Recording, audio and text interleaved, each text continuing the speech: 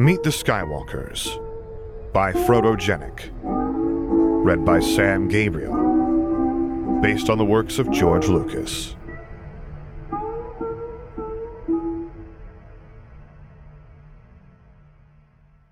Chapter 16.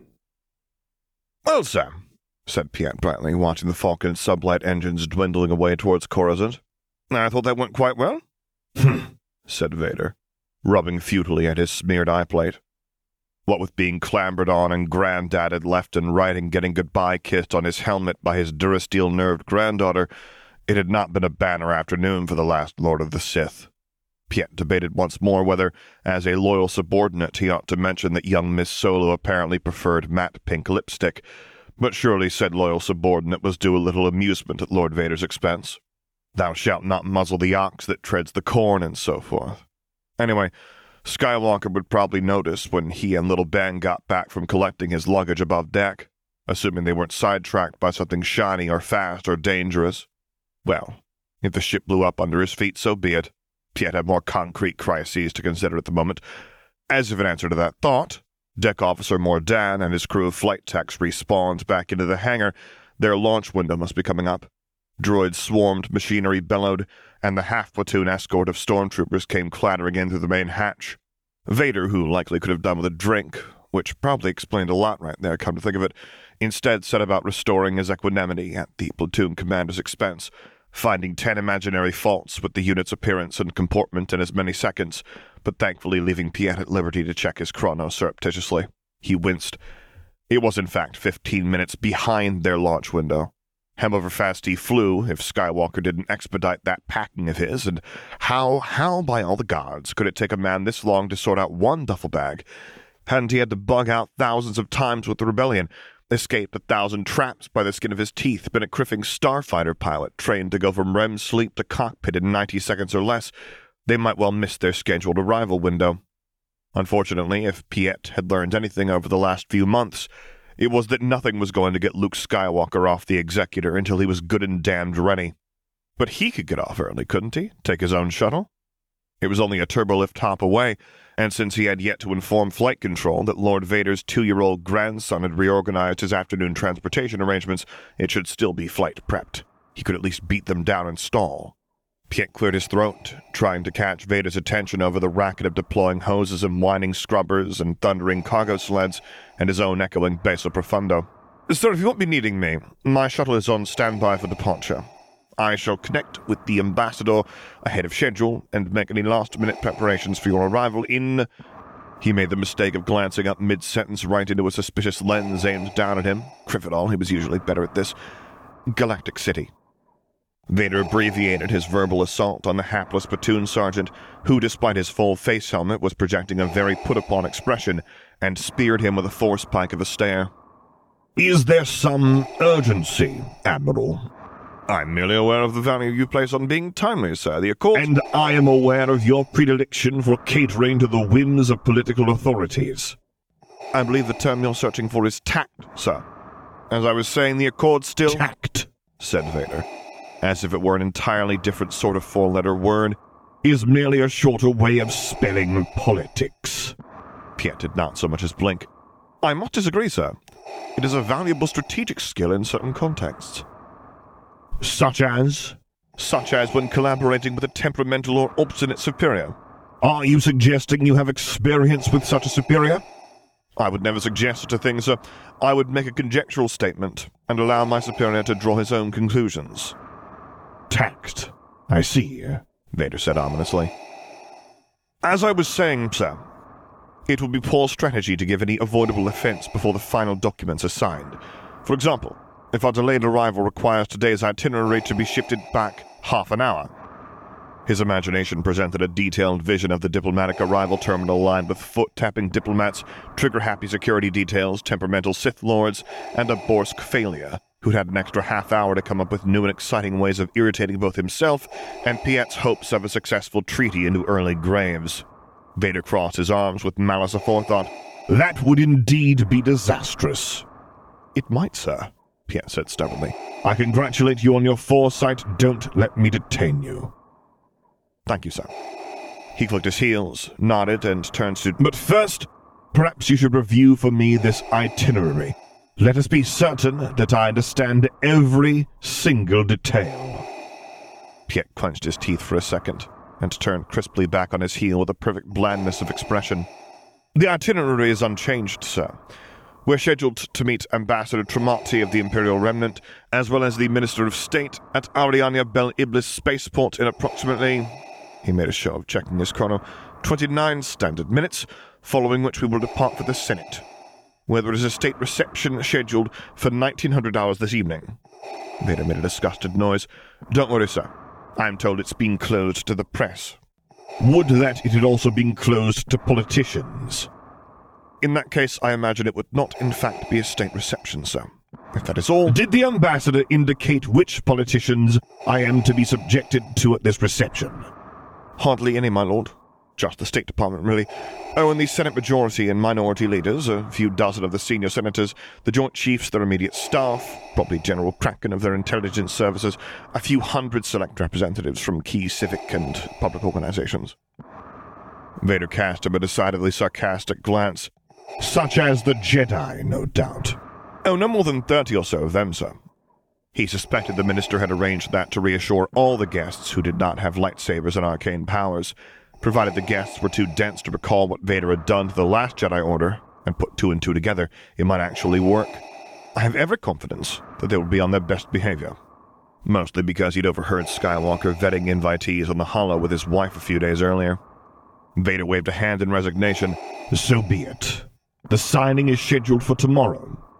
0900 GST, sir. Her Highness is expected to be in attendance for that, as well as Grand Admiral Peleon of the Imperial Remnant Government. If you have no other questions, he was responsible for signing the peace treaty with the rebellion, was he not? So I'm told, sir. If you have no other questions about the itinerary... What is your opinion of this Peleon? None, sir, he bit out. I've not had the honor of meeting him yet. If you please, I really must... Surely, Admiral, if I am to exercise this tact of which you speak so highly, it is imperative that I know something about all these distinguished political authorities. With whom did this Peleon serve during the Empire? Piet glared. I'm afraid I've no idea, sir. Why don't I go down now and ask him?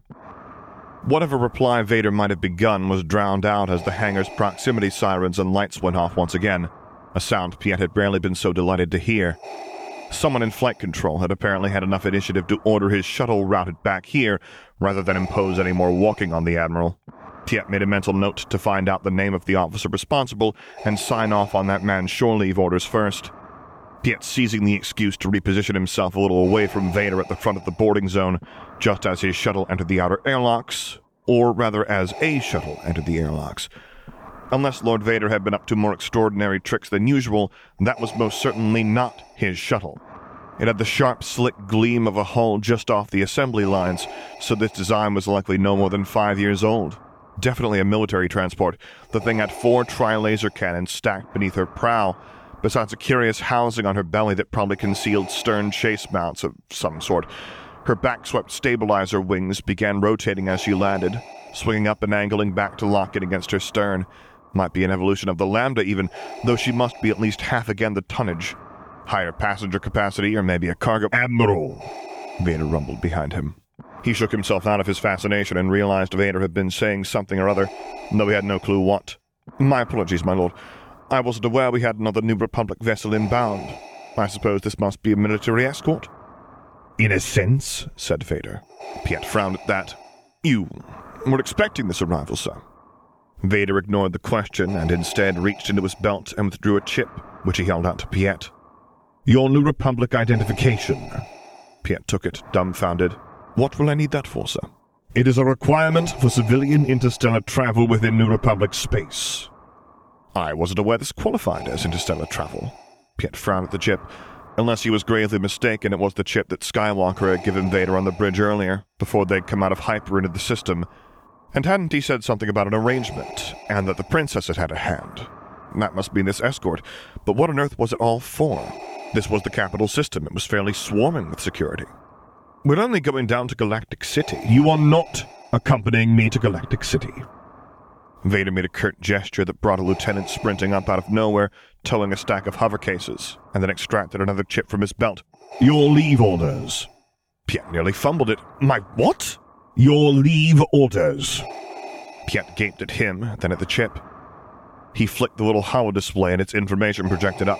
Destination, Axilla. He nearly dropped it again in his panic.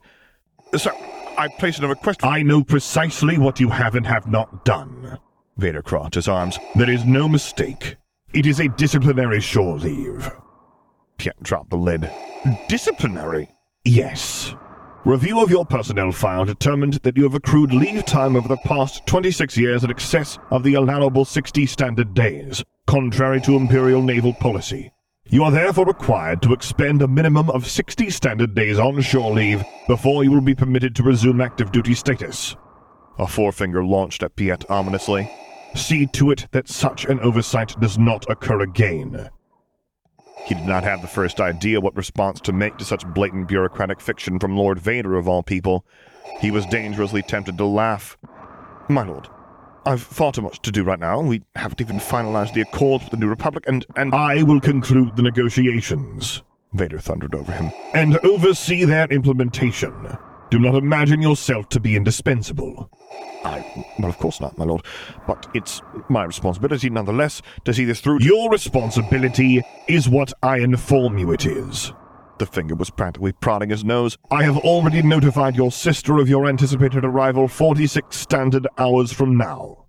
He couldn't wrap his brain around this. You called Corilla? I am capable of operating a holocron, yes. Delay will only incur her displeasure as well as mine. His voice became a shade less harsh. She is most anxious to see you. Piet blinked, suddenly stinging eyes.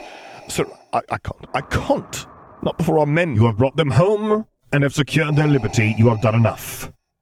Vader laid a hand briefly on his shoulder. I shall see to what remains.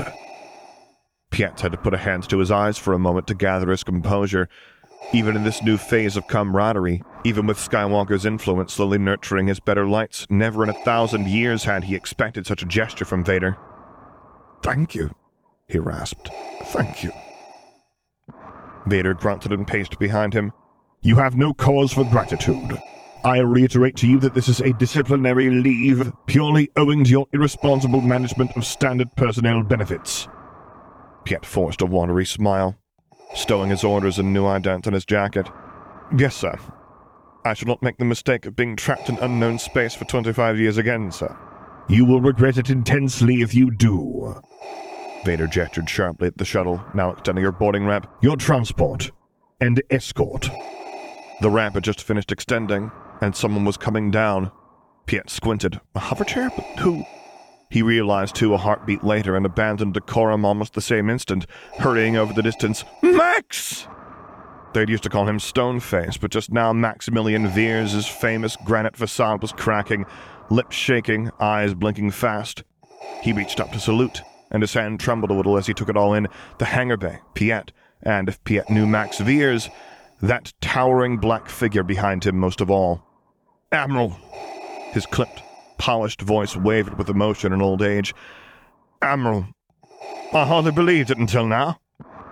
Still grasping Veers' hand, Piet stepped aside to give him a clean view of Vader, who had resumed haranguing the platoon commander but paused upon seeing Veers' hungry gaze. Veers let go and raised his hand in another tremulous salute. Vader acknowledged it with a brief nod. I don't make them like that anymore, Veers said fervently, while he tried to mop his eyes on the sly. Everything falling apart, seeing you, him, the lady. It's like it never changed. Well, Piet murmured, I'm afraid we've done our fair share of changing too, Max. He's different than you'll remember him. He aimed a wry smile at his old comrade in arms. As I suppose you'll have worked out already, given the average admiral lifespan on this ship. Veers settled back, and the martial light that sprang into his eyes was like greeting an old friend all over again. You're a canny bastard, Firmus. I always said so. Alls'll be spitting foam if he could see how long you've hung on. And I expect a complete and detailed briefing on how you did it. Piet shook his head. You wouldn't believe the half of it, Max. If you knew what's happened just since Ariadu. Uncle Pete! Uncle Pete!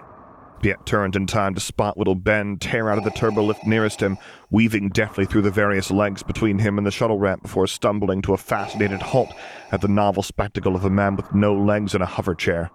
Thank God, he said, ignoring the looks of equal bewilderment Veers and Ben were now trading. "What took your father so long?" "Better question," muttered Veers, with an uneasy glance in Vader's direction. "What kind of father brings a child aboard an Imperial warship in the first place?" Little Ben pointed back the way he'd come. "It's fine, bummer." "What?" said Veers. But Piet's eyes sprang desperately to the turbolift, right as His Imperial Majesty the Emperor Palpatine walked out of it, in two splendid, gilt-edged dimensions. "Oh my God, he didn't." "Bummer," said Ben happily at Piet's knees. Vader's stentorian voice became suddenly conspicuous by its absence. Piet swallowed, waiting for the other boot to drop. It wasn't a long wait. "What do you think you are doing with that?" Skywalker's cheerful expression popped up over the top of the portrait. It's mine." Vader crossed his arms. Piet coughed and looked down, where he found that Veers had invented a truly remarkable new expression which he would have given a great deal to have recorded. Not as much as he'd have given to go back and unrecord that damned Sabacc game from the history books, obviously. Veers yanked his sleeve. "Piet, is that—" "Yes," Piet sighed, "in the flesh." "Skywalker? What the hell is Luke Skywalker doing here?" Where did he even start? Vader stalked up to Skywalker, the better to loom over him in the glaring likeness of his late monarch. "It, like every other fixture aboard this vessel, is the property of the Imperial Navy." "That," said Skywalker, making an elaborate show of putting the portrait down on his foot and leaning his elbows on the top of the frame, "was before I won it." Piet couldn't help noticing the way he so clearly did not say fair and square. "From whom?" Vader hissed, leaving no doubt that he had spotted the involvement of some form of rebel sabacc, now listed ahead of stun tag, mouse droid fighting, and cockroach Olympiads on the disallowed recreational activities roster, and consequently the most popular form of entertainment aboard. Piet ran a hand over his face, trying to remember when he'd last updated his will, and whether he'd gotten round to adding Westla to the list of beneficiaries. Skywalker raised an eyebrow. "That's classified." He glanced Piet's way and made a beckoning gesture that brought little Ben scampering over the deck to him. Veers yanked his sleeve. "Hang on, that's Skywalker's run." "Yes," hissed Piet. "And for God's sakes, don't— What's Skywalker doing here with his—" "What do you intend to do with it?" Vader demanded. "Also classified."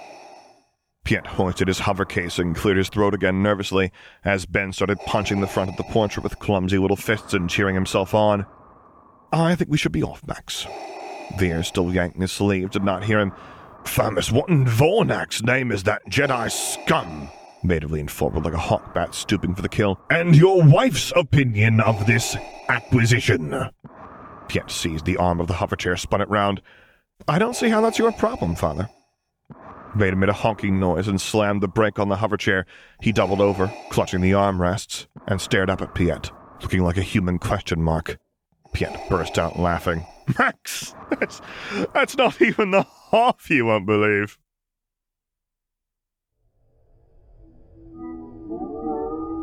The text of this story can be found on AO3 and fanfiction.net.